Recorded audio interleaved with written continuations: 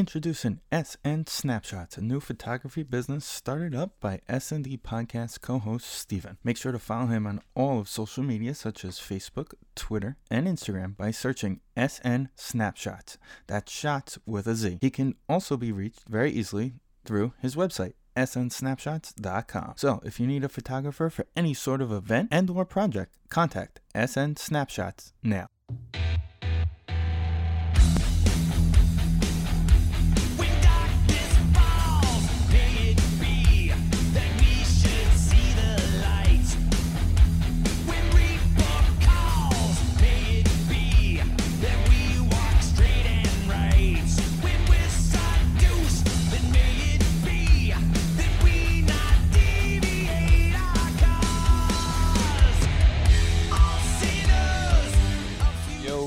Yo, what is up, everybody? Welcome to this edition of the Jay's Weekend Wrestling Podcast. I am your host. I am Jay, bringing you all the hits and misses when it comes to professional wrestling.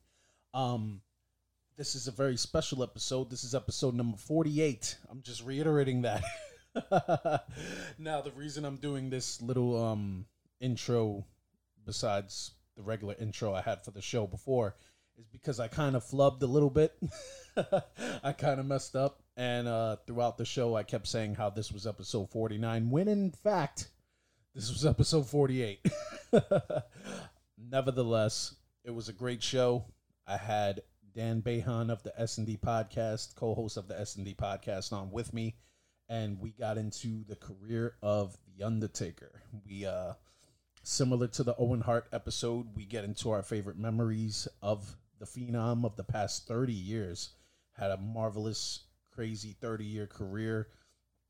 We go about an hour and change, and we talk about our memories, favorite matches, feuds, rivalries, stories, etc., etc. And it's an action-packed, jam-packed show, and I was very happy to do it. I hope everybody enjoys it. Once again, this is episode 48 of the Jay's Weekend Wrestling Podcast. It will be, I am currently editing at the moment, and once it is done and out there, I will be in the process of recording episode 49 in lead up to that very elusive, especially with this episode, considering I thought I was much closer, but episode 50 should be a big one. I'm probably going to have a few guests on there to celebrate and you know, just have a good time, man. Just have fun. I've been doing this for a while. And once again, episode 48 was very fun.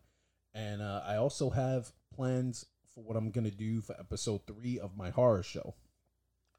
Now, I know I mentioned on episode 250 of the S&D Podcast that I was going to talk about a specific movie. However, things have come up and things have changed. My dad, who got me into, was the man responsible for getting me into most of the stuff that I like from a child to this day. He got me into horror. He got me into pro wrestling. He got me into a lot of things, sports. He actually wants to do a show with me. So I've done the first 2 horror shows with my wife, and it looks like my third horror show, I'm going to do one with my dad. So I'm going to record with him some point over the weekend. Today is Friday, so I'll probably record with him either Saturday or Sunday. And I will get episode 3 of Nightmares on J Street out to you hopefully very, very soon. So once again, this was episode 48. Hope you guys enjoy. S&D Podcast channel. Every podcast outlet you can think of, you can find the shows. Great shows throughout the whole channel. If you're into sports, this is the place for you. My website, JohnnyPodcaster.com, is on the way. I already have the logo, which you can see on all my social media accounts. My man Eddie Ortiz, got to shout you out, brother. He's hooking me up. He's getting the website done for me. And once again, like I said on the S&D Podcast episode, once that is ready, you guys will be the first to know. So once again, hope you guys enjoy this episode. Catch y'all next time. Everybody's got a price for the $1 Million Man. So without further ado, I will introduce to you now my mystery partner, led to the ring by his manager, Brother Love. weighing in at 320 pounds from Death Valley, I give you The Undertaker. The Undertaker, the mystery partner, is now revealed. I never heard of Oh, take a look. Holy cow! Look at the size of that ham hock! Check out them drumsticks, baby! 320 pounds, looks to be 6'9", 6'10", somewhere in that neighborhood, Rod. 6'10"? I don't know, it's hard to tell from here.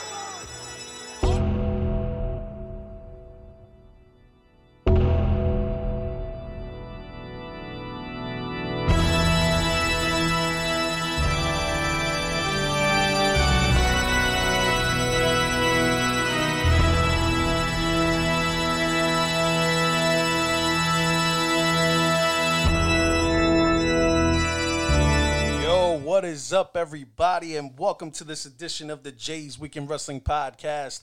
This is episode number 49, I believe.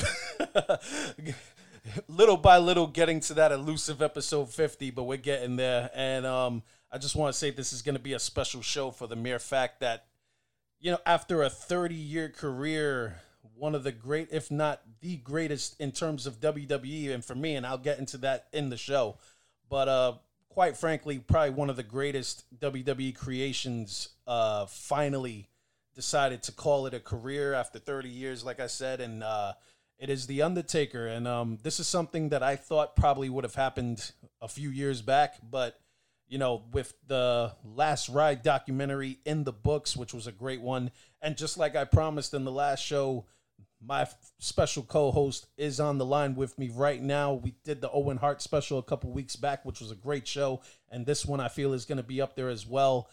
Dan Behan is joining me as of right now. Dan, what is up, brother? How you doing? Welcome back. No problem. Thanks for having me on again. It's a wild 30 years. Yeah. Like we all know you're a crazy wrestling historian, and I am to the not to the extent of you. Like, I would go search back before the WWE Network. I wouldn't really search it out like you did. Yeah. But, like, being able to go back into the WWE Network and watching some of his older stuff and the stuff I knew growing up as, it's just been a wild ride with The Undertaker. We'll get into his later part of his career later on, because I don't really want to shit on him like I did all these last couple of years.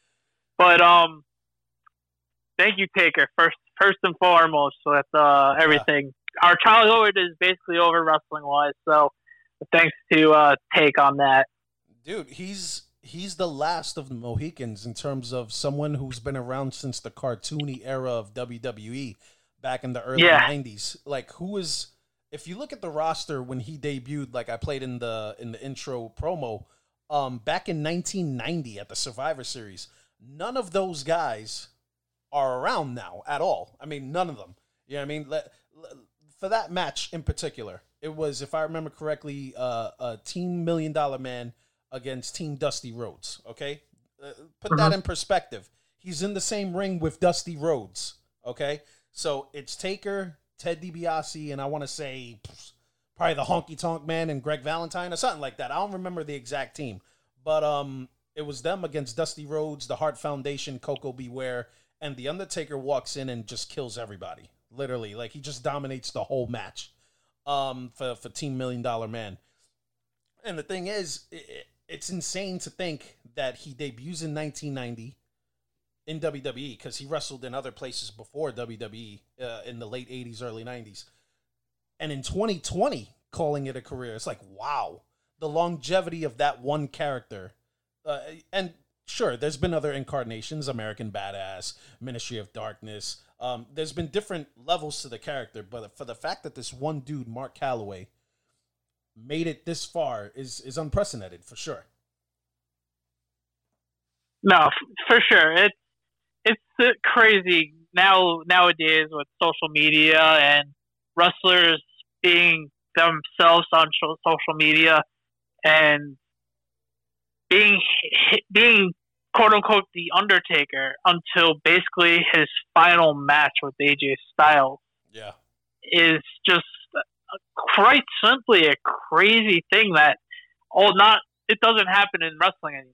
Like, like the biggest example, the two biggest examples recently that come to mind is Mandy Rhodes and crap, I'm drawing a blank right now. What's her old partner? Well, you said Mandy? Yeah, Mandy Rhodes and what's the other? Sonya? Sonya. Yeah. They're still best of friends outside of wrestling. They have their own donut show and everything like that. And then they go to SmackDown and they're playing a show. Yeah. And the other was Lana and Rusev before Rusev got fired. Yeah. They're still married, but they got divorced on TV and they had a feud on TV and everything like that. So, like, wrestling fans are not getting necessarily smarter, but the outlook on certain things that you're not going to be able to hide from wrestling fans anymore. Oh yeah, the internet killed kayfabe a long time ago.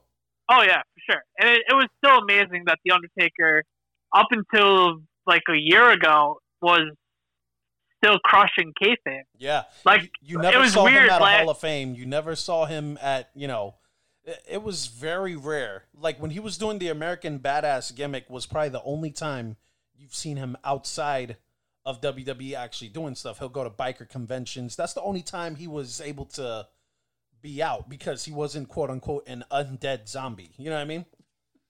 Yeah, and the other thing was weird. Was it last year or 2 years ago? He was on College Game Day. Oh yeah, yep, that's right. The Texas game. That was the weirdest thing. I'm like, oh crap, Undertaker doesn't really. Like, he's breaking kayfabe to extent of going on College Game Day. Yeah. Because he's a big Longhorns fan. It was at Texas that day. I actually was watching it. I was like, oh, crap, Undertaker. All right, cool. Wow. Like, wow. He's not being the Undertaker right now. So that was pretty cool. Yeah. And with this particular episode, just to give some sort of, insight of why I'm talking about one specific thing, because I know right now in the wrestling business, a lot of crazy things are going down. You know, there's a big movement happening with female wrestlers, against sexual harassment, and big ups to you females for coming out and speaking out. But I'm not going to get into all the negative. You know, COVID-19 is pretty much taking over WWE at the moment. So there's a threat of maybe that shutting down. There's a threat of AEW shutting down. The wrestling business is kind of in turmoil at the moment, but I want to be that one show that diverts from that and talk about a positive, which is The Undertaker. The series ended. He called it a quits. He's retiring, and that's a big deal. So if I'm going to be the distraction, I'll take that burden and I'll be that distraction.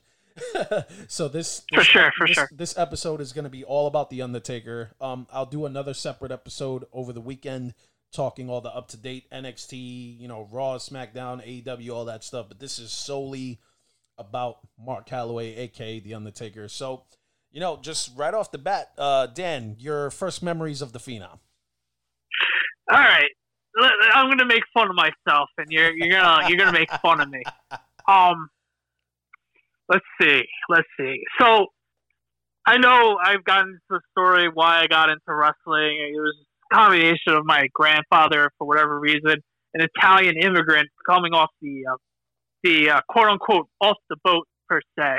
For whatever reason, loved wrestling, and we would always watch it, and he loved Razor Ramon, thinking Razor Ramon was Italian. That was one of my all-time favorite things ever. That's why Razor Ramon's one of my all-time favorite characters, because my grandpa thought he was an Italian, not a Cuban. So that's Cuban still one of my all-time. Razor Ramon. So yeah, he always loved Razor Ramon. So, but we would watch Raw. We would watch Superstars, and my cousins would come over whenever they possibly can from Brooklyn and hang out and watch wrestling. And I must have caught a Raw. I don't remember who he fought. I don't remember what happened. But the dude gave me nightmares because I saw him putting a person in a body bag. Yep. And that scared the living shit out of me. Yeah. That was my first, holy crap, that's The Undertaker. And then I forgot which SummerSlam. There was a SummerSlam. He had a casket match. Maybe King Maple.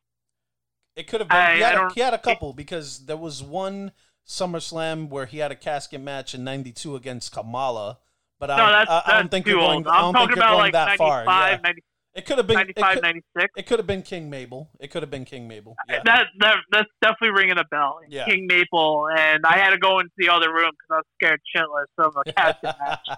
So that was the only match that I didn't see because Taker actually scared the crap out of me until I finally realized it's wrestling and it's fun, and then I grew to love the Undertaker. So the Undertaker for a good couple months to a year scared the crap out of me, but I got over it as I realized it's for fun and it's cool. You know what I mean? Yeah. But yeah, those are my first moments of the Undertaker, and then all the video games, all the Sega games, and the arcade game was one of my favorite games, even though it didn't really get a lot of love back then. Yeah. You remember the arcade game? Oh yeah, I got them in my man cave at the moment. I got all the old arcade games. The one that has eluded me is and it's going to be really expensive if I decide to get it. It's the actual arcade machine for WrestleFest. That thing was probably one of the best. And still to this day, it has a serious cult following of just being a dope wrestling game. You know what I mean? And that was pre-Undertaker. That came out probably like maybe a year before. But yeah, I got WrestleMania, the arcade game with him with the purple gloves and all that stuff. And it was more like a street fighting Mortal Kombat style of game. And it was cool, man. I got a bunch of the old wrestling games, bro, over here. Yeah, Royal Rumble was one of the first Royal ones Rumble, I remember. Yep. Raw is War. A whole bunch of them in your house. There was a bunch of them old arcade style. It was button mashing, gave me blisters and stuff. But but yeah, I mean, my memories of Taker in the beginning, I actually saw as a kid that debut. Now you got to think, I was born in '86, so in '90 I was 4 or 5 years old. I was just turned 4, so. Honestly, seeing it live, I don't remember, but it was recorded on video cassette, and I had it growing up. So I would watch all the old video cassettes and all that stuff, and I remember seeing his debut. The funny thing is, and unless you really look for it, and a lot of people probably don't remember this, his original name wasn't just The Undertaker. His original name was Kane The Undertaker, which is pretty interesting, because obviously Glenn Jacobs, who became Kane later on, became an integral part of The Undertaker's middle to late career. But he debuted as Kane The Undertaker, had one house show match, and then when he came out in Survivor Series, he was literally just The Undertaker. So that would have been interesting if he kept that name. I don't know if it would have stuck for 30 years, but the same way when they called Mankind Mason the Mutilator before he debuted, and then just decided on Mankind because Mason the Mutilator probably was a career killer.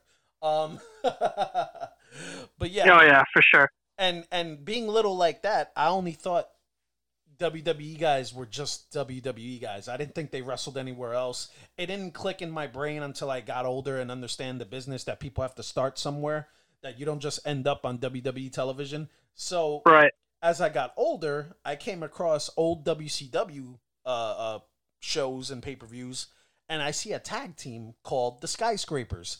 And it was Sid Vicious, Sid Justice, whatever you want to call him, with Mean Mark Callis, who had a very similar resemblance to The Undertaker. So I looked it up, and I was like, okay, yeah, this is Mark Calloway. This is he started...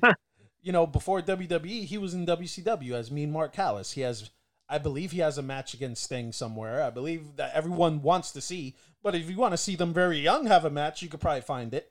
You know what I mean? But yeah, he was managed by Teddy Long, playa, holla, holla. So if anybody, and it's on the WWE Network, you can find these matches of Mean Mark in WCW. He also started in Texas back in the day as Texas Red and the Punisher, all before he ended up becoming The Undertaker. And the funny thing is, The Godfather, who was later on in the Nation of Domination and all that stuff, and before that, he was Papa Shango. But before that, he was on the independent scene as the Soul Taker. and that was before the Undertaker was around. So, and they were good friends. So, who's to say that WWE didn't take the Soul Taker gimmick and give that to the Undertaker? Who knows?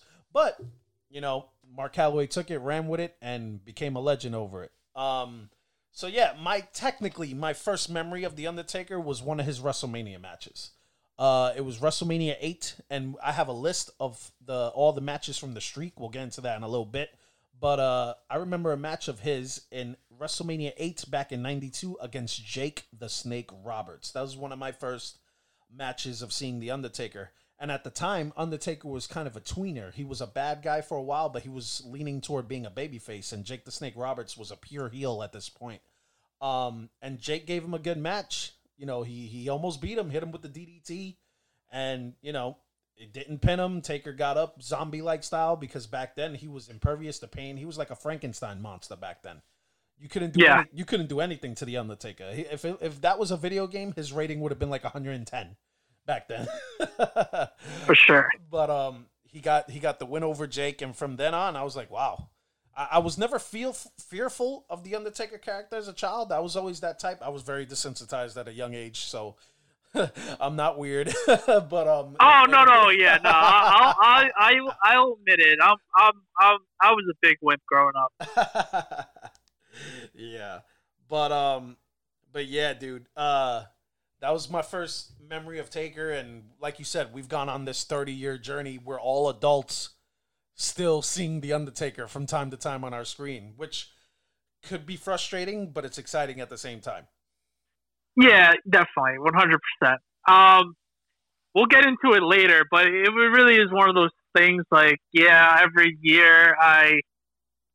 WrestleMania, I'll shit on the idea that Taker is wrestling. It's been a 5-year text chain with me and Jay. Like, why? Why are we doing this? Why?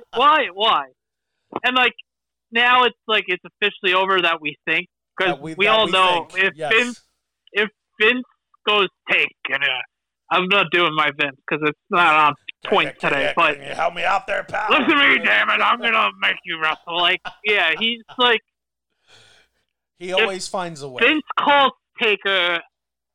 If Vince calls Taker, listen, we need you to wrestle at WrestleMania next year. Taker, if you saw him last ride, you know he's gonna fight again.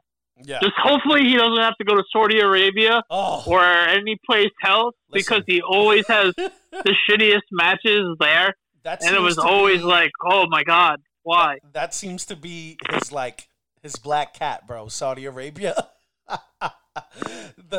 Like they said in the documentary, and we could go back and forth because that's what I do.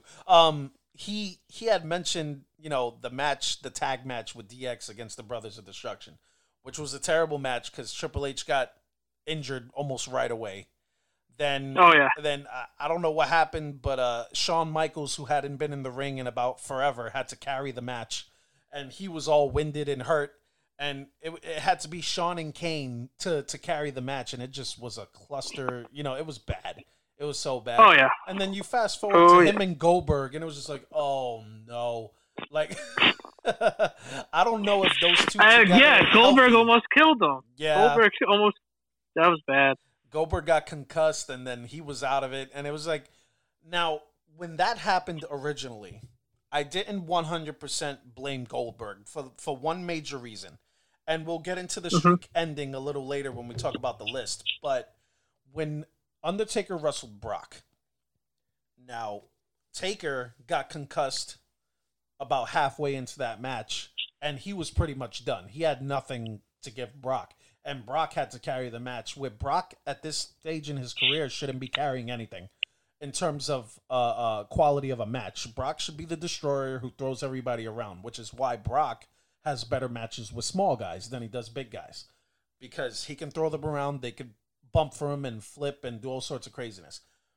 But Taker got hurt midway through that match, and Taker had nothing no more, and Brock was just trying to throw him, and he looked like a floppy fish. You know what I mean? So that made that match bad, which is why at the time I thought Taker lost, because they called an audible. I didn't know that was officially what was supposed to happen, and Paul Heyman played it like beautifully with his facial expressions. Correct. Oh my Correct. God, Paul you Heyman, did it! Oh my God, you know. Yeah, Paul Heyman made that WrestleMania 30 moment. Yeah, and then you see the funny guy with the glasses in the crowd, and Yeah, the people yeah. holding their face like, oh my God, the 21-1 sign came up, and the crowd was bugging out. But yeah, that's why I didn't really blame Goldberg, because Taker did it too at one point. You know what I mean? So Goldberg getting hurt, I mean, honestly, they probably shouldn't have put that match together to begin with, especially at this stage in their career, which is why Undertaker, they asked him about the Sting match, even to this day after the documentary. And Taker goes, finally, he's like, you know, as much as I would love that, and on paper, that's something everybody's been wanting for the past like 20 years, to do it now, it probably wouldn't be that good. And I was like, some honesty. Thank you. Oh, yeah, of course. You know, so just to go through the different incarnations of Undertaker, what was probably your favorite incarnation? All right. I have two favorite Undertakers, because the rest are pretty much the like a hybrid of like his later Undertakers was a hybrid of all of them combined. I'm gonna have to say Purple Undertaker when he wore the purple.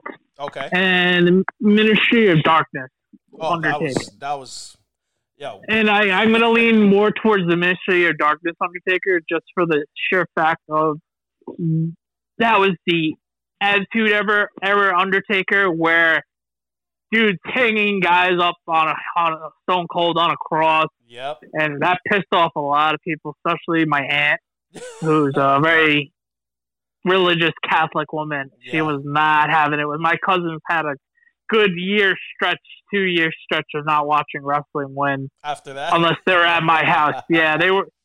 If they weren't at my house, they probably weren't watching it, or they would have to like find a way to smuggle it in. But yeah, that would be one, and just the whole ministry. That thing was just like acting and wrestling at its finest. Yeah, it's just like holy crap, this is like a whole new level, you know? Yeah, the ministry came around, and it was interesting because the way they built that up, because Taker was off TV for a little while, and then all of a sudden you see like a returning Mabel, then you see Midian, and then you see the Acolytes made their debut as a tag team together. And I was like, okay, this is cool. Then all of a sudden the Undertaker one by one comes out and takes them, like kidnaps them, and then all of a sudden he brings them all out as this dark, like demonic team of misfits. You know what I mean? I was like, wow, this is pretty dope. And that Undertaker character was so dark. And the thing is, it didn't last too long, because no, it really didn't. It was about like a year. Yeah, you figure early 99, and by the end of 99 going into 2000, that's when he took on the biker gimmick. So it didn't last long at all. In that stretch, he did become WWE champion, defeating Stone Cold Steve Austin. Ironically, crazy enough, the same night that Owen Hart passed away, the same pay-per-view. But and I've said it before, and I'll probably say it again when the show is about to end. Undertaker never had a long title reign. Never. No. But he never had to. He never needed it. Exactly. He never needed it. He was one of those guys that the title didn't make him. You know what I mean? Like, his own persona and his own ability, you know, made him the star that he was. He didn't need a belt, you know? So the crazy thing is, he got his first title win very, very early in his career. He got it 1 year after he debuted. Survivor Series, he beats Hulk Hogan for his first title reign. You know, with some help from Paul Bearer, and obviously Paul Bearer was a big deal in the Undertaker's career. You know, all the way until Paul Bearer died, because he'll make sporadic appearances here and there. He was involved with Kane, you know, coming out as Kane's father later on down the road. Yeah. Yeah, I mean, he's a part of it. So how did you were kind of scared of the Undertaker. How did you feel about Paul Bearer? He was just that creepy guy getting under my skin, and like he just turned into like, just what is this guy? Oh, yeah.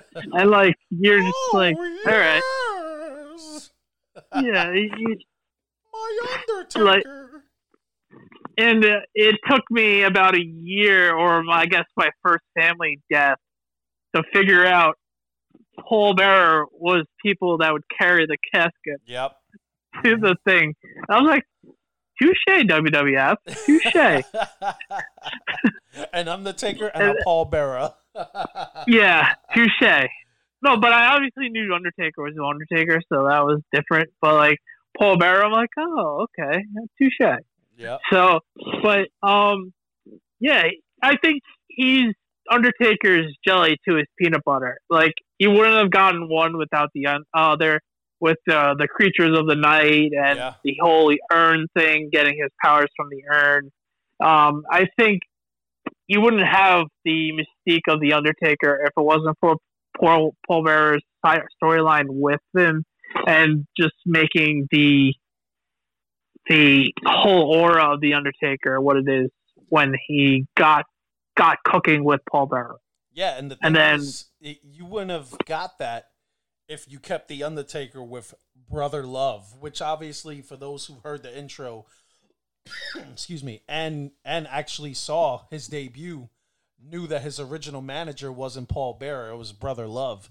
And Brother Love was kind of like that comedic, get under your skin type character, but he wasn't a dark character. He wasn't something that would instill fear in you. And then maybe a couple weeks later, Brother Love brings in Paul Bearer and hands him over the Undertaker to take care of him and all that stuff. So, and obviously Brother Love is Bruce Pritchard for a lot of people who can't see that. But Bruce Pritchard obviously went on to do like producing, and to this day he's producing in WWE. I think he took over for Monday Night Raw when Paul Heyman got pushed to the side. But yeah, I mean, The Undertaker has had two managers. A lot of people will just know the one. And the big mystique always was, what is in the urn? What is in that urn? Like, yeah. What is in that urn? And for the first time we actually saw, well, no, before that, because I think Taker had a casket match with Yokozuna, and Yokozuna had 10 guys come out to the ring and help him beat up the Undertaker, and they actually hit him with the urn, and a bunch of like dirt and ash came out of it. But more over the top is when Taker wrestled another Undertaker at SummerSlam, and they open, and Paul Bearer opens the urn, and a big flashing lights was coming out of it, and all that stuff, very dramatic and over the top. But yeah, Paul Bearer and the urn was always a big part of the early incarnation of the Undertaker. But honestly, bro, a lot of people shit on it, but for those maybe 1 or 2 years, I kind of enjoyed the American Badass gimmick. It wasn't bad, but it got stale, you know what I mean? Quick. That's the thing. A little unknown fact, other than myself, because I'm the only one that cared and noticed doing it. When I played football in high school, I would wear 2 shirts under my jersey and shoulder pads. Yeah. And one of them was the Dead Man Inc. shirt, and the other one was the Rock Just Bring It shirt. Yeah. So those would be my interchanging T-shirts. That is awesome. Depending on the week. And yeah, I did have a Dead Man Inc. shirt. Like the gimmick was cool. It was cool seeing the Undertaker ride down with the motorcycle and all that other stuff. But it wasn't the Undertaker, you know what I mean? He needed a break, but you know what I mean? It was cool. It was like, I think that if you really look at the matches, I think those are his best matches as the Dead Man, because he had, when he was the king of SmackDown, basically, and he had his matches with Angle, Brock, Young Brock, Jeff Hardy when he went on his solo run, Rey Mysterio. That's when SmackDown was so much better than Raw during the Ruthless Aggression era, and it wasn't even close. And that, if you look at some of those matches, those are some of Undertaker's better matches as we go into the 30-year timeline. Oh yeah, and a lot of it's not only because of him, but it doesn't hurt. Oh, he upped his game for sure in terms of wrestling ability, because even from his early time, he was always an agile the bruiser, big man. and he's gonna do his 5 moves, even though he would do that one agility move off the top rope and smack coming down at you. Yeah. He was always agile for his size. He was, obviously strong, and he had some speed, and he would do a jumping clothesline from out of nowhere and stuff. He always had the ability. But like you said, during that time as American Badass, and he had to work with all those workers on SmackDown because a lot of the big bruisers were on Raw. Besides Brock, on Raw you had Batista, and you had Kane, who he had wrestled previously in his career, and all these other like bigger guys. But on SmackDown you had like the workers like Edge and Angle and Jericho and a bunch of all these other guys, and Taker had good matches with them. And like you said, did some of those other guys probably carry it? Sure, but you know what? Taker had to hang, and he hung with them. So he definitely upped his game there in that part of his career as in terms of in-ring wrestling for sure. Better storytelling, all sorts of stuff.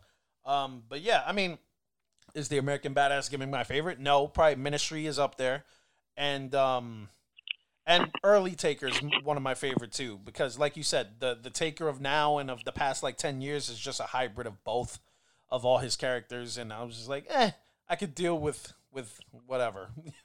With now, it's just exactly. Like, and honestly, should Taker have retired when the streak ended? No, I think he should have retired after the Roman Reigns match. I actually agree with you on that. Because after that, he took off his hat, he took off his cloak, he took off his gloves, and he left it in the ring. That should have been it. Coming back a year later to squash John Cena didn't make sense. Yeah. And then the match against, he had the match with AJ. Before that, I forgot what he did. But I got the list of all that stuff here. I got the list of the streak and the list of, according to Bleacher Report, his greatest 25 matches. But before we get into that, Dan, do you have any rivalries or feuds in your mind that you remember that were, that impacted you? Well, all right. We can be here all night. But the obvious ones, I guess you can say Mankind / Mick Foley. Yep. Those were great, especially when Paul Bearer went with Mankind for a while. Oh yeah. The HBK Taker storylines were great as well. Back in the day, early DX, when they were fighting for the title, when he cost him the belts when he was a special guest referee at the SummerSlam we were talking about at Continental in '96. Bret Hart. Let's see, what else? We have Kane. We can't forget about the Kane storyline. But before we get into that, the HBK they did have one of the first Hell in a Cells. Yes. In your house. I watched that this week. That was pretty cool. The first Hell in the Cell match and the debut of the Kane character. Correct. See what else? Obviously, Kane. You wouldn't have Kane. Kane helped the Undertaker storyline grow for a bunch of years. That was one of the better storylines for a long time. Obviously, towards the end of things, you had the Triple H ones, the back-to-back WrestleManias. And the funny thing about the Triple H one is they had a better match at WrestleMania 17, in my opinion.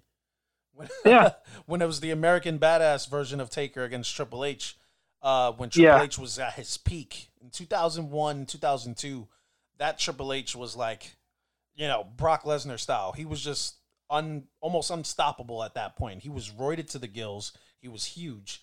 He still had the long hair. He had the beard, and he was just, at that point, Triple H was crazy.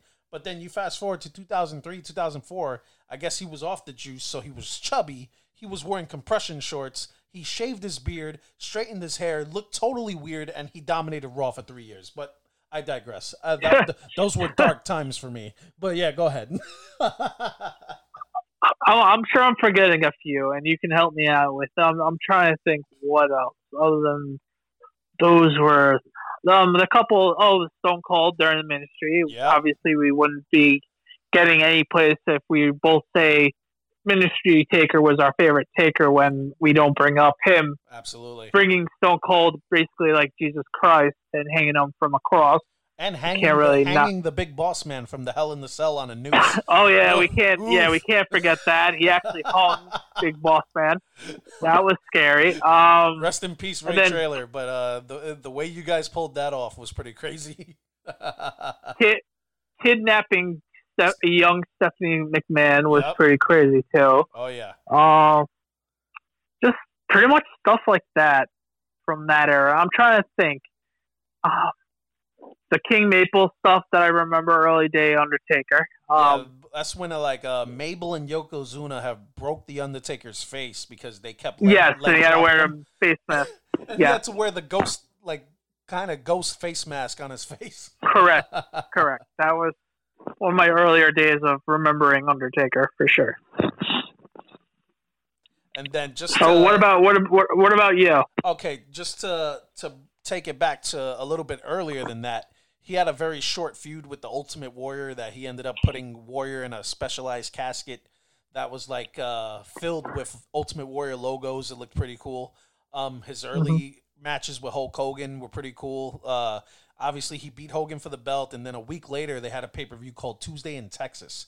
And Taker suffered his first, pinfall loss because Taker didn't take many pins back then. Hogan hit him with some powder in the eyes and blinded him and just rolled him up for a quick pin. And got the belt back because I didn't think they had much faith, in a young Undertaker with the WWF title back then to generate revenue and stuff like that. So they had to put it on the big cash cow, which was Hulk Hogan. Then, like I said, he had a very small feud with Jake Roberts, who was terrorizing Macho Man Randy Savage and his wife Elizabeth. He actually left a snake inside of their honeymoon present box, which was pretty hilarious. I remember that. And then going down the road, Taker against Yokozuna was a big feud. Then later on his career, like you said, Taker and Kane. You mentioned a lot of the famous ones, so I'm gonna go further than that. Maybe Taker and Edge had a lot of great matches in the mid to late 2000s. Taker and Kane, obviously, with the Inferno match, and then they had a secondary feud. After Taker was buried alive as the American Badass by Vince McMahon and Kane, he came back to WrestleMania in, I want to say, Madison Square Garden as the Dead Man with Paul Bearer to go against an unmasked Kane, and Kane was pretending he wasn't real, like he was a figment of his imagination. No, we buried you alive, and he was all covering his face. That was pretty cool. Yeah. And, as Taker got older, he didn't really have many feuds. He just had a bunch of, random spots, random appearances and stuff like that. But yeah, man, he had a lot of great feuds in the different eras of his career, which helps with longevity, man, because if you run out of things to do, and obviously he had that feud with Brock Lesnar in the early to mid 2000s. They had a Hell in the Cell match. They had a bunch of hardcore matches and stuff. There was one point where The Undertaker was actually the hardcore champion, which shows you how much he wanted to work, I guess, with random people. Like, he had a mini feud with Rob Van Dam. They had some decent hardcore matches in 2002. When he first turned, heel as American Badass, he actually was all on this rampage of people not respecting him. And if he sees some sort of injustice and disrespect toward others, he's going to do something about it. So there was a segment where he took Jim Ross's head and he made him kiss Vince McMahon's ass. That was back when Vince was letting down his pants on live TV every week for guys to put their faces in his ass crack. That was a fun, dark time in wrestling too. But I saw more of Vince McMahon's ass that I've wanted to see.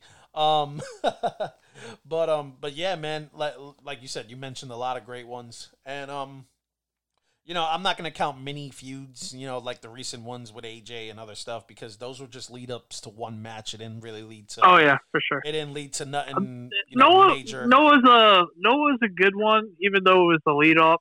Was the CM Punk lead up to WrestleMania 29? That was great, and we went to that Mania. We were just in different spots, but we went to that Mania. Yeah. We were both at it, and I hate saying it because it was unfortunate timing that Paul Bearer's death didn't become the major focal point of the storyline. Yeah. But but that made the storyline 100 times better, in my opinion. Mm-hmm. Unfortunately, he had to die for it to be better. But that was one of the better storylines going to WrestleMania, recent Undertaker, and it was a long time ago. It was WrestleMania 36 this year, so it's crazy to feel that was that long ago. Yeah, that was what, 7 years ago.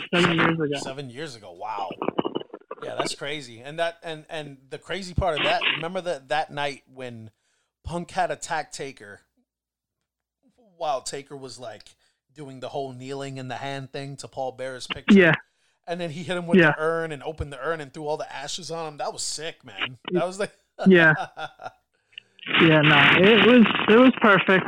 Perfect Punk. It was right before Punk lost it. Yeah, that was right before he lost the love for wrestling and decided to go bye-bye and get beat up for real. Yeah.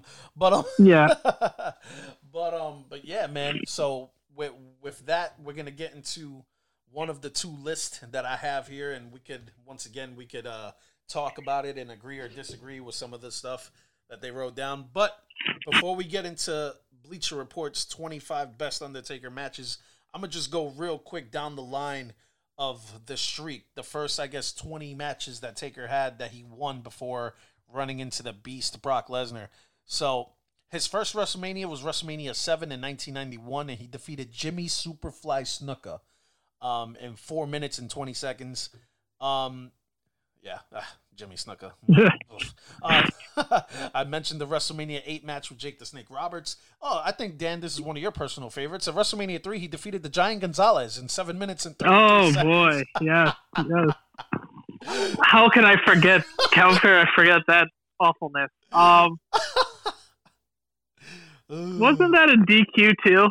That was a disqualification because the Giant Gonzalez put, like, formaldehyde on a cloth and put him to sleep. Yeah, okay. Let's go. Man. Next. WrestleMania 9 was probably one of the worst, or if not the worst manias of all time. WrestleMania 10 in 95, he defeated King Kong Bundy in 6 minutes and 36 seconds. So far, in the first 4 matches of his WrestleMania career, they all have been short and sweet.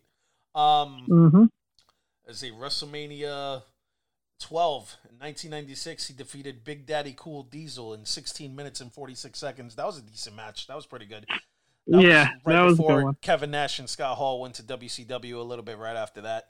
WrestleMania 13, 1997, he defeats Psycho Sid for the WWF Championship in 21 minutes and 19 seconds. Wow, 21 minutes of Taker and Sid. Interesting. WrestleMania 14, first match against Kane, 16 minutes and 58 seconds. That was a good match. It started off with Pete Rose getting tombstoned, which is awesome. Yeah. And it happened in Boston after he came out and called out Bill Buckner. He sent them tickets, but he couldn't pick them up. Yeah, I remember that. WrestleMania 15, because he skipped 14. WrestleMania 15, he beat the Big Boss Man in a Hell in a Cell match and then hung him, which is WrestleMania 17. WrestleMania 17, he defeats Triple H, 18 minutes and 17 seconds. That was a great match. WrestleMania 18 defeats the Nature Boy Ric Flair in a no disqualification match, 18 minutes and 47 seconds. So you can see like that timeline of American Badass, like we had mentioned before, between the Kane match and the Ric Flair match. Those matches are going 19, 20 minutes each. Correct. When before he was going a good 6 or 7 minutes. Then WrestleMania 19, which was pretty bad, he defeated the Big Show and the A-Train in a handicap match in 9 minutes and 45 seconds. Oh boy. WrestleMania in Madison Square Garden 2004, he defeated Kane, which is his second match with Kane. WrestleMania 21, he defeated a very young legend killer, Randy Orton, in 14 minutes. In WrestleMania 22, he defeated Mark Henry in a casket match for the... that wasn't for the title. That was April 2007. WrestleMania 23, he defeated Batista in 15 minutes and 47 seconds for the World Heavyweight Championship. WrestleMania 24, he defeated Edge by submission. Oh, yeah, because Undertaker's known for that Hell's Gate. At the Citrus Bowl for the World Heavyweight title, 24 minutes. Then here comes the series of really good matches. Shawn Michaels, WrestleMania 25, 30 minutes against Shawn Michaels. Then Shawn Michaels again, 23 minutes, 59 seconds. Triple H, 30 minutes, won by submission in a no-holds-barred match. Then he defeated Triple H in a Hell in a Cell with special guest referee Shawn Michaels, which I didn't really care for that match too much, but whatever. It was so over the top. Then the CM Punk match. That was where he hit 21-0, and then he landed in front of Brock Lesnar at WrestleMania 30 and lost. And then from there, I think he beats Bray Wyatt. Then after that, he loses to Roman Reigns. Then I want to say it's the AJ Styles match. So those are all Taker's matches. I believe he went a whopping 23-2 at WrestleMania, which is still unbelievable. So of all those matches, what was probably, and you probably mentioned it already, your favorite Mania match of The Undertaker? It would have to be the two short HBK Mania matches. Yeah. Especially the end of a career one for HBK, when it was the evil Undertaker and the born again Christian HBK being in white. There's always the funny gif of the Undertaker looking so disheveled and beat. It's like, what do I have to do to end this match kind of thing. That was always a good one. It was always like a roller coaster. Like, is he finally going to get pinned? Is he going to lose? Oh, he kicks out at with a millisecond left or something like that. It was always like edge of your seat type stuff with Undertaker matches for sure. Especially those have to be my two favorite, and since I was there, the CM Punk match. CM Punk match was good. Yes, I agree with that. That was a very good one. The Edge one was good when he beat him for the title. Just because of where Edge was at that time, rated R superstars, so it was a good one, I thought. What about you? Yeah, I'm with you with. I thought I think the first Michaels match was better than the second one, because it was just constant back and forth. It was a great match. The CM Punk match is good. I'll go further down the line just to be different. I'll pick the match he had with Kevin Nash. That was pretty good. The match he had with Jake Roberts was pretty good. And the thing is, a lot of people don't realize, a lot of people didn't really start mentioning the streak until he beat Ric Flair. Because when he beat Ric Flair, Undertaker gets out of the ring and he's counting on his hands and he does the 10. So at that point, he's 10-0 when he beats Ric Flair. So from then on, it became about the Undertaker's WrestleMania streak. Until then, correct. They could have easily made him lose a match or two, and this streak would have never been anything.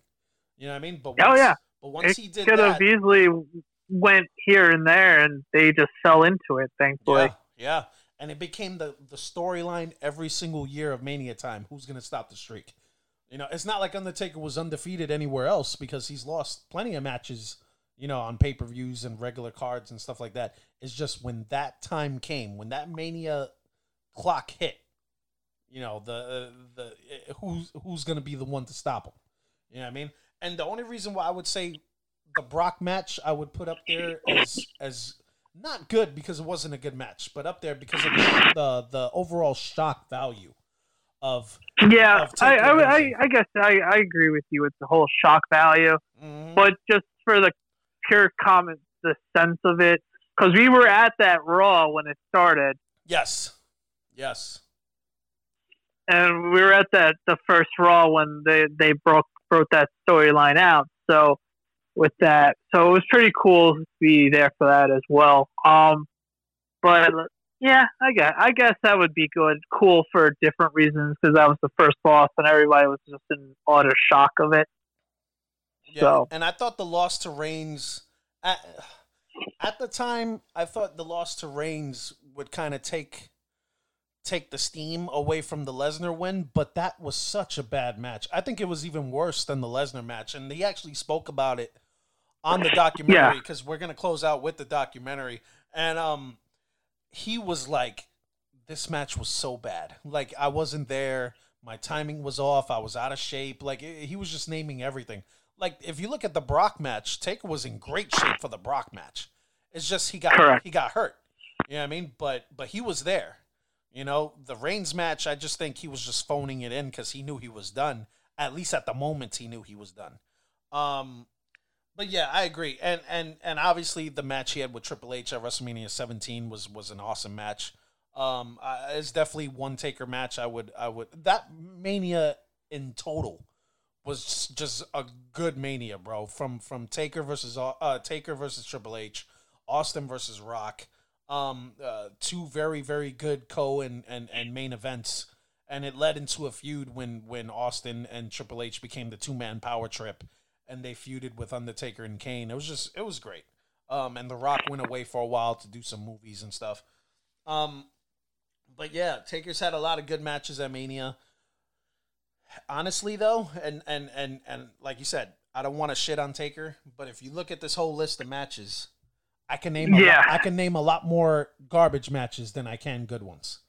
You know? Unfortunately, but I think that was the time and era with how wrestling was. To be fair, absolutely. And they were going big guy versus big guy, and no one could really move like the Undertaker, and to that extent, Kane or Diesel. Yeah. So to be fair with that, and I didn't mind the Bray Wyatt one either. Yeah, that wasn't bad. The redemption one wasn't bad either, because it was like, all right, the old crazy guy, like the Phenom versus the New Age, like makes everybody uncomfortable type of thing.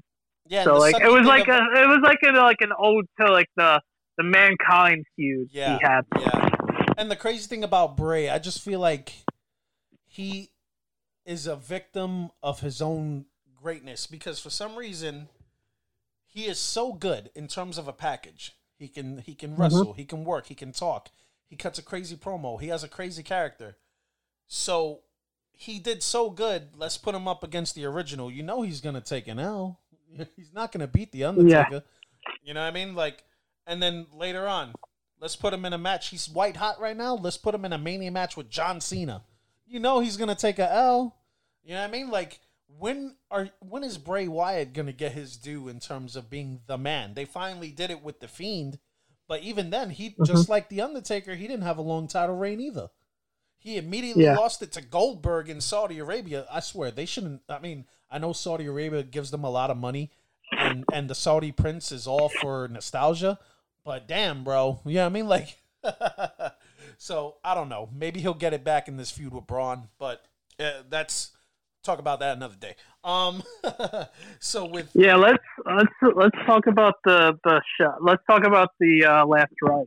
Yeah, well, before that, real quick, I got the list of the 25 greatest matches. So this is according to Bleacher Report, and number 25 they have Undertaker versus Undertaker. Well, widely known as Underfaker from SummerSlam '94. Underfaker, okay. This is when Ted DiBiase brought his imposter Undertaker out, and they had a match.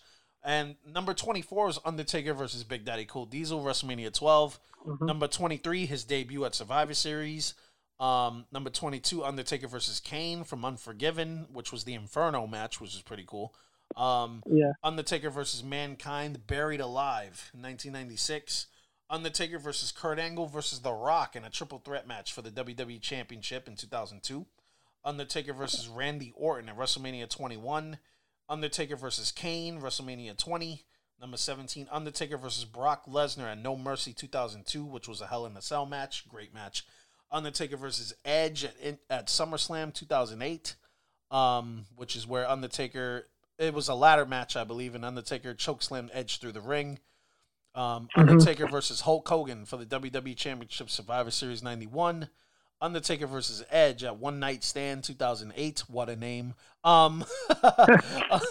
Undertaker versus Ric Flair, WrestleMania 18.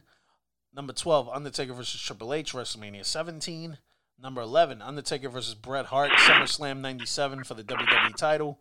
Number 10, Undertaker wins the Royal Rumble in 2007. Number 9, Undertaker versus Kurt Angle, No Way Out 2006. Number 8, Undertaker versus Batista, WrestleMania 23. 7, Undertaker versus Triple H, WrestleMania 27. Number 6, Undertaker versus Edge, WrestleMania 24. Number 5, Mankind, King of the Ring 98 in the Hell in the Cell, which was unbelievable. Yeah, that was. I'm shocked we haven't brought that match up. Yeah. Oh man, Mick Foley says it's the match that made him, and I think he said that in the documentary. It's the match that made him a household name. It's the match that made him famous. And Mick Foley's been around for years before that as Cactus Jack and wrestling in Japan and WCW and all that stuff. But just him that could have gone wrong on so many levels, bro. When he just tossed him from the top of the cage through the announce table. Yeah. And like it was funny because we were talking about the HBK match, the first one, and like he threw him off the cage, but it was nowhere near the extreme of the other one of the Mankind. Not only did he throw him off the top of the cage, he also chokeslammed him through the cage. Yep, and he landed hard with the chair coming down with him. Yeah, and that was the match when he had the tooth in his nose too. Yeah, the tooth popped out through his nose. Yep, damn. Yeah, that was. Damn, Mankind, man! Like it's amazing he's still alive. Yo, with the bumps that he took throughout his life. Yeah, that's what I'm saying. Like he's gonna have like serious dementia in a couple of years, unfortunately, or some crazy. Like, God bless him. Here's another funny thing about that match that a lot of people probably won't remember or mention is when he chokeslammed Mankind through the top of the cell and he fell down. Terry Funk comes into the ring to check on Mick. And Taker grabs old Terry Funk, 60-year-old Funk, and he chokeslams him, and his sneakers fall off when he fell. Yeah, I remember that. And the craziest thing about the Hell in a Cell is the cell magically, some way, somehow, kept both of them standing up, and how the Undertaker didn't fall through it either. It was an amazing thing to it as well. Yeah, and it's on Netflix now, but it's a very famous documentary that they did back in, I want to say 99 or 2000. It's called Beyond the Mat. Mm-hmm. And Mick Foley's wife was saying you could see the cage breaking under them. Mankind was 300 pounds back then, and Taker was about 330 back then. So for the mere fact, like you said, that chain link that was breaking under them, it held them for the most part. That's until he just dumped Mick right on it and he fell right through. Yeah. Definitely a match for the I call them millennials, even though I'm technically one myself. Of all you younger millennials out there who are wrestling fans, King of the Ring 98, go check it out on the WWE Network. Undertaker versus Kane, WrestleMania 14 was number 4. Number 3 was Undertaker versus HBK at WrestleMania 26. Undertaker versus HBK in Your House, Bad Blood was number 2. I gotta check that out again, considering they have that at number 2. And of course, the first encounter at a WrestleMania for Undertaker and HBK, WrestleMania 25 is number 1. I'm surprised the CM Punk match wasn't on this list, but hey. That match doesn't get enough love because not enough people like CM Punk anymore because of the way he left. Yeah. So I'm sure that has a lot to do with it. Shoot, I'm wondering now that Fox show got canceled if Punk is seriously just done. I wonder if that was a Fox deal or a WWE deal. I gotta look into that. Yeah, for sure. Because if that was just a Fox deal, I'm sure Punk is just gonna go right back into obscurity doing nothing. Yeah, basically. So to close off, let's get into the docuseries, The Last Ride. Now, obviously, this chronologically went from, I guess it started with the Reigns match, or did it go from the Lesnar match? I forget how it started. Well, it was more of the Reigns match. It was more of the Reigns match because it was like just the redemption story of like how bad that match really was. Yeah. And how bad he felt bad for Roman, and like how am I going to get back and redeem myself, and the hip surgeries and everything else like that. But they did allude to the Brock Lesnar stuff and all that other crazy stuff that led into what happened. But it was mostly the Roman Reigns, and it led up to him returning and working out and being in better shape. And the thing is, I was one of those guys that was like frustrated whenever Mania time, like you mentioned before, whenever Mania would come around and somebody's in the ring and all of a sudden you hear the dong, you hear the gong, and it's like, oh, here we go. Yeah.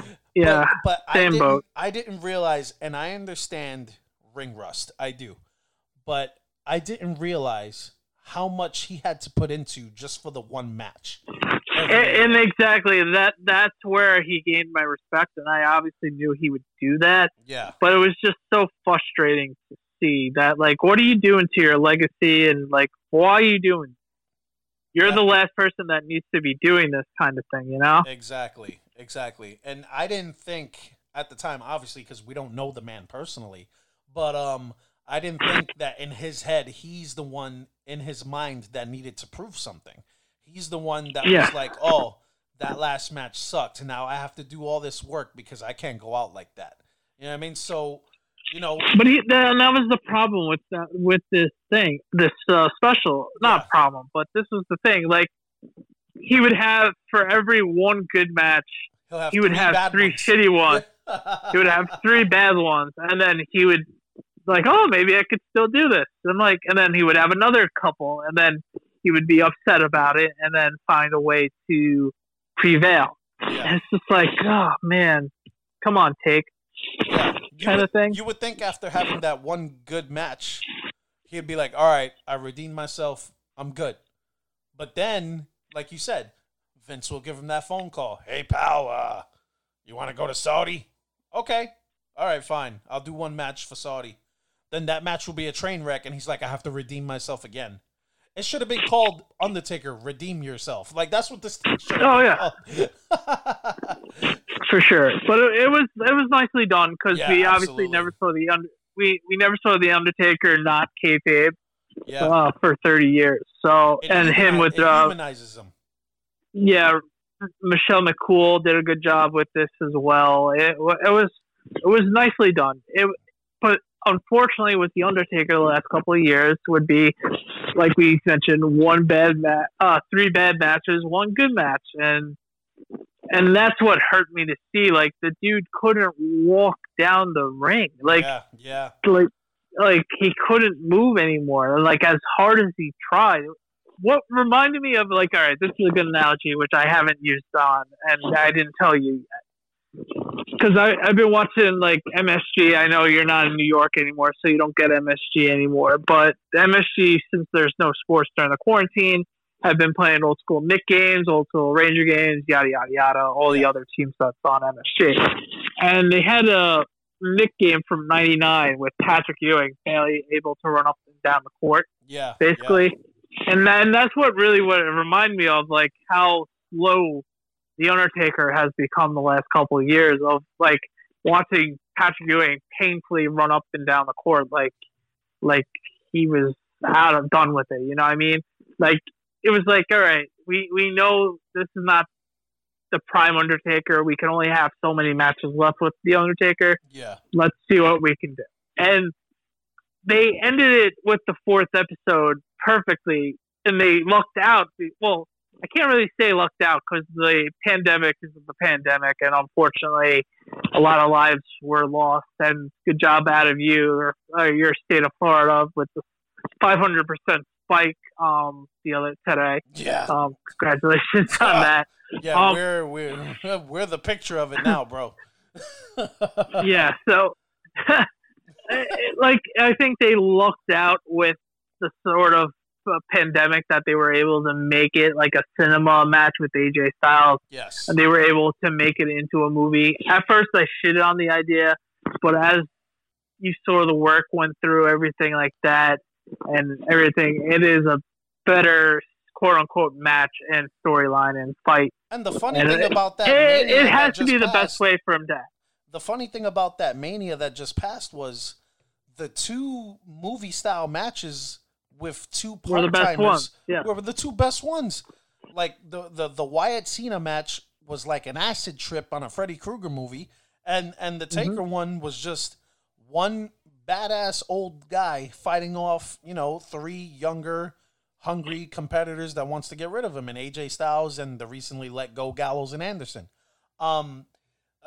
Like you said, it was very well done, and looking at it, I didn't think it was perfectly done, because even if Taker had a bad step here or looked a little different or off there, you could edit that out. That's what, and just do it again and have him, whatever. So it was really well done, and I could take a Taker match if it's like that once a year. I can honestly, if it's something like that where it's like, oh, you want to mess with me or whatever, I'll meet you in the boneyard. It's like, okay, I'll take a boneyard match, once in a while. No, I'm gonna disagree with you on that, man. I think we're good with one. I think we're good with one. I'll be honest with you. Yeah. I mean, if that's the end, I'll take it happily. Don't get me wrong, because I've wanted him to be done since the Reigns match. You know what I mean? But if they're gonna do something with him, I would rather him not be in the ring. Like if it's gonna be a street fight, I agree. Or definitely a gimmick match, a street fight, a cage, anything that doesn't have to do with actual in-ring ability in terms of having to run around that ring and do high-risk moves or anything like that. Of course, of course. And he's closer to 50 than 40. Yeah. 60 to 40. So let's slow it down a bit now. We get it. We know who you are. Yeah. Go enjoy your life with Michelle McCool on your ranch. Shoot some, young, beautiful go hunting, wife, go kids. fishing. Exactly. Go enjoy your kids that you claim you enjoy doing, which you obviously do. But he needs to block Vince McMahon's phone number. That's what he needs to do. Yeah, yeah, exactly. Just block his number and be done with it. Whenever you see that call from Vince, just hit decline. Show up at WrestleMania, like be in the backstage or whatever. Just you don't need to wrestle anymore. Here's a question for you. Who inducts The Undertaker into the Hall of Fame? Since Paul Bearer is obviously no longer with us, rest in peace, I think it's going to be Kane. Yeah, I would say that too. A lot of people were saying because of the documentary how close he is to Vince, that Vince should do it. I wouldn't mind that either because he's obviously Vince's creation. The Undertaker is Vince's creation. And he's been his most loyal because during that time in the Monday Night Wars with WCW, even Shawn Michaels at one point was like, I want to go with my friends in WCW.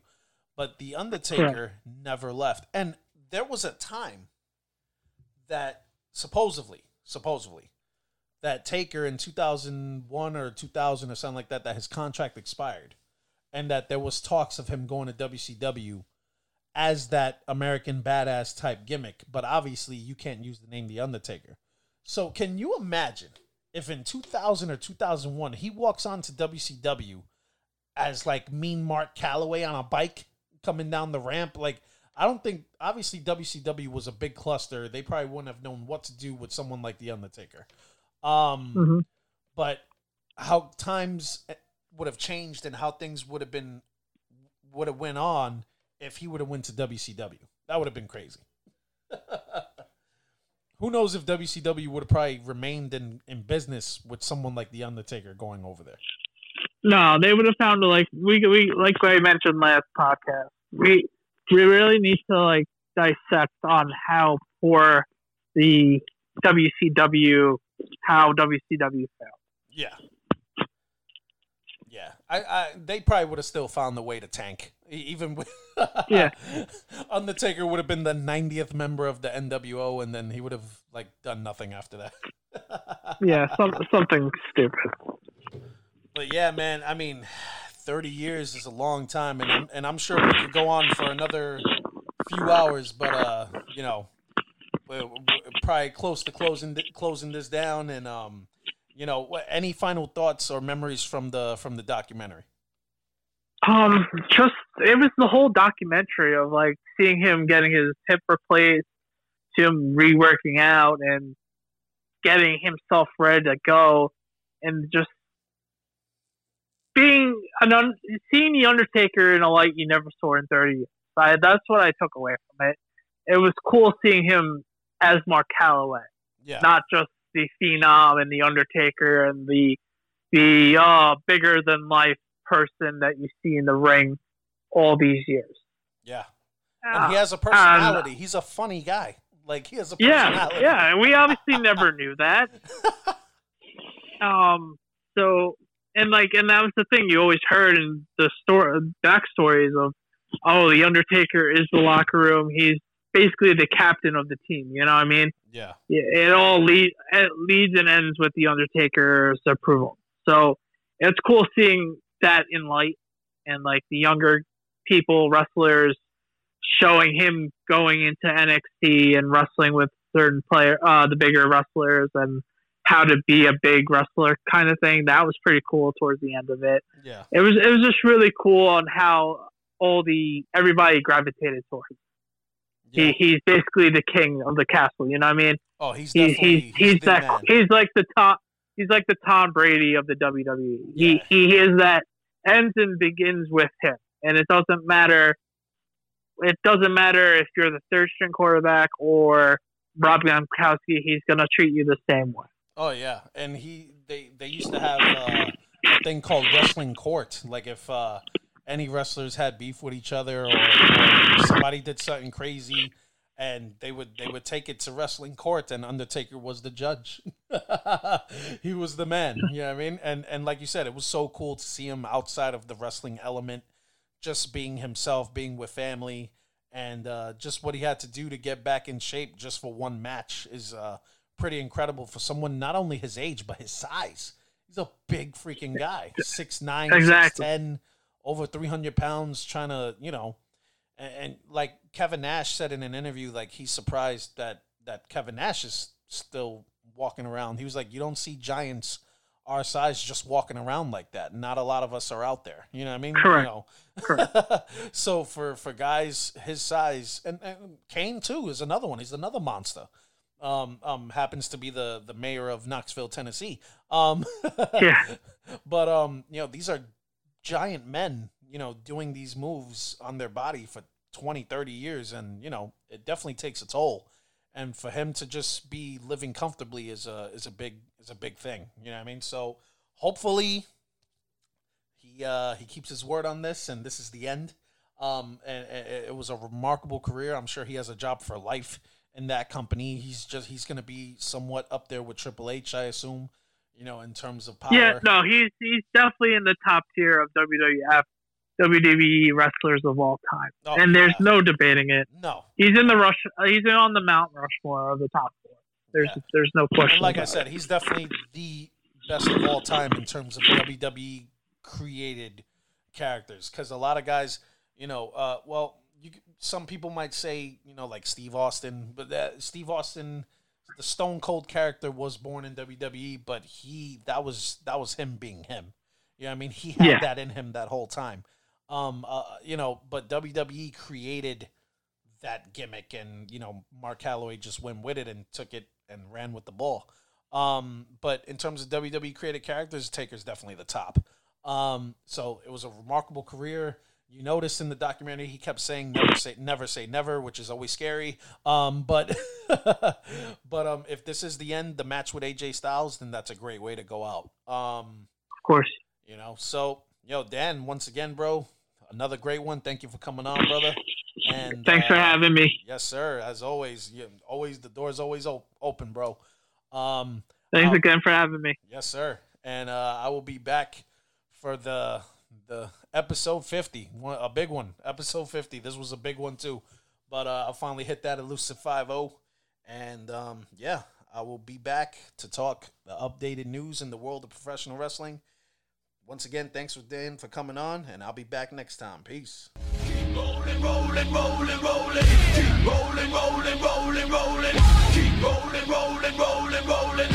Keep rolling, rolling, rolling, rolling. Move it, now move back. Hands up, now hands down. Back up, back up. Tell me what you gonna do now. Breathe in, now breathe out. Hands up, now hands down. Back up, back up. Tell me what you gonna do now. Keep rolling, rolling, rolling, rolling.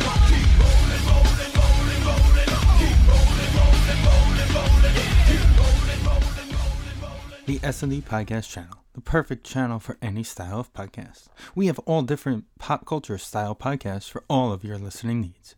If you would like to start a podcast, you can reach us at sndpodcast@gmail.com.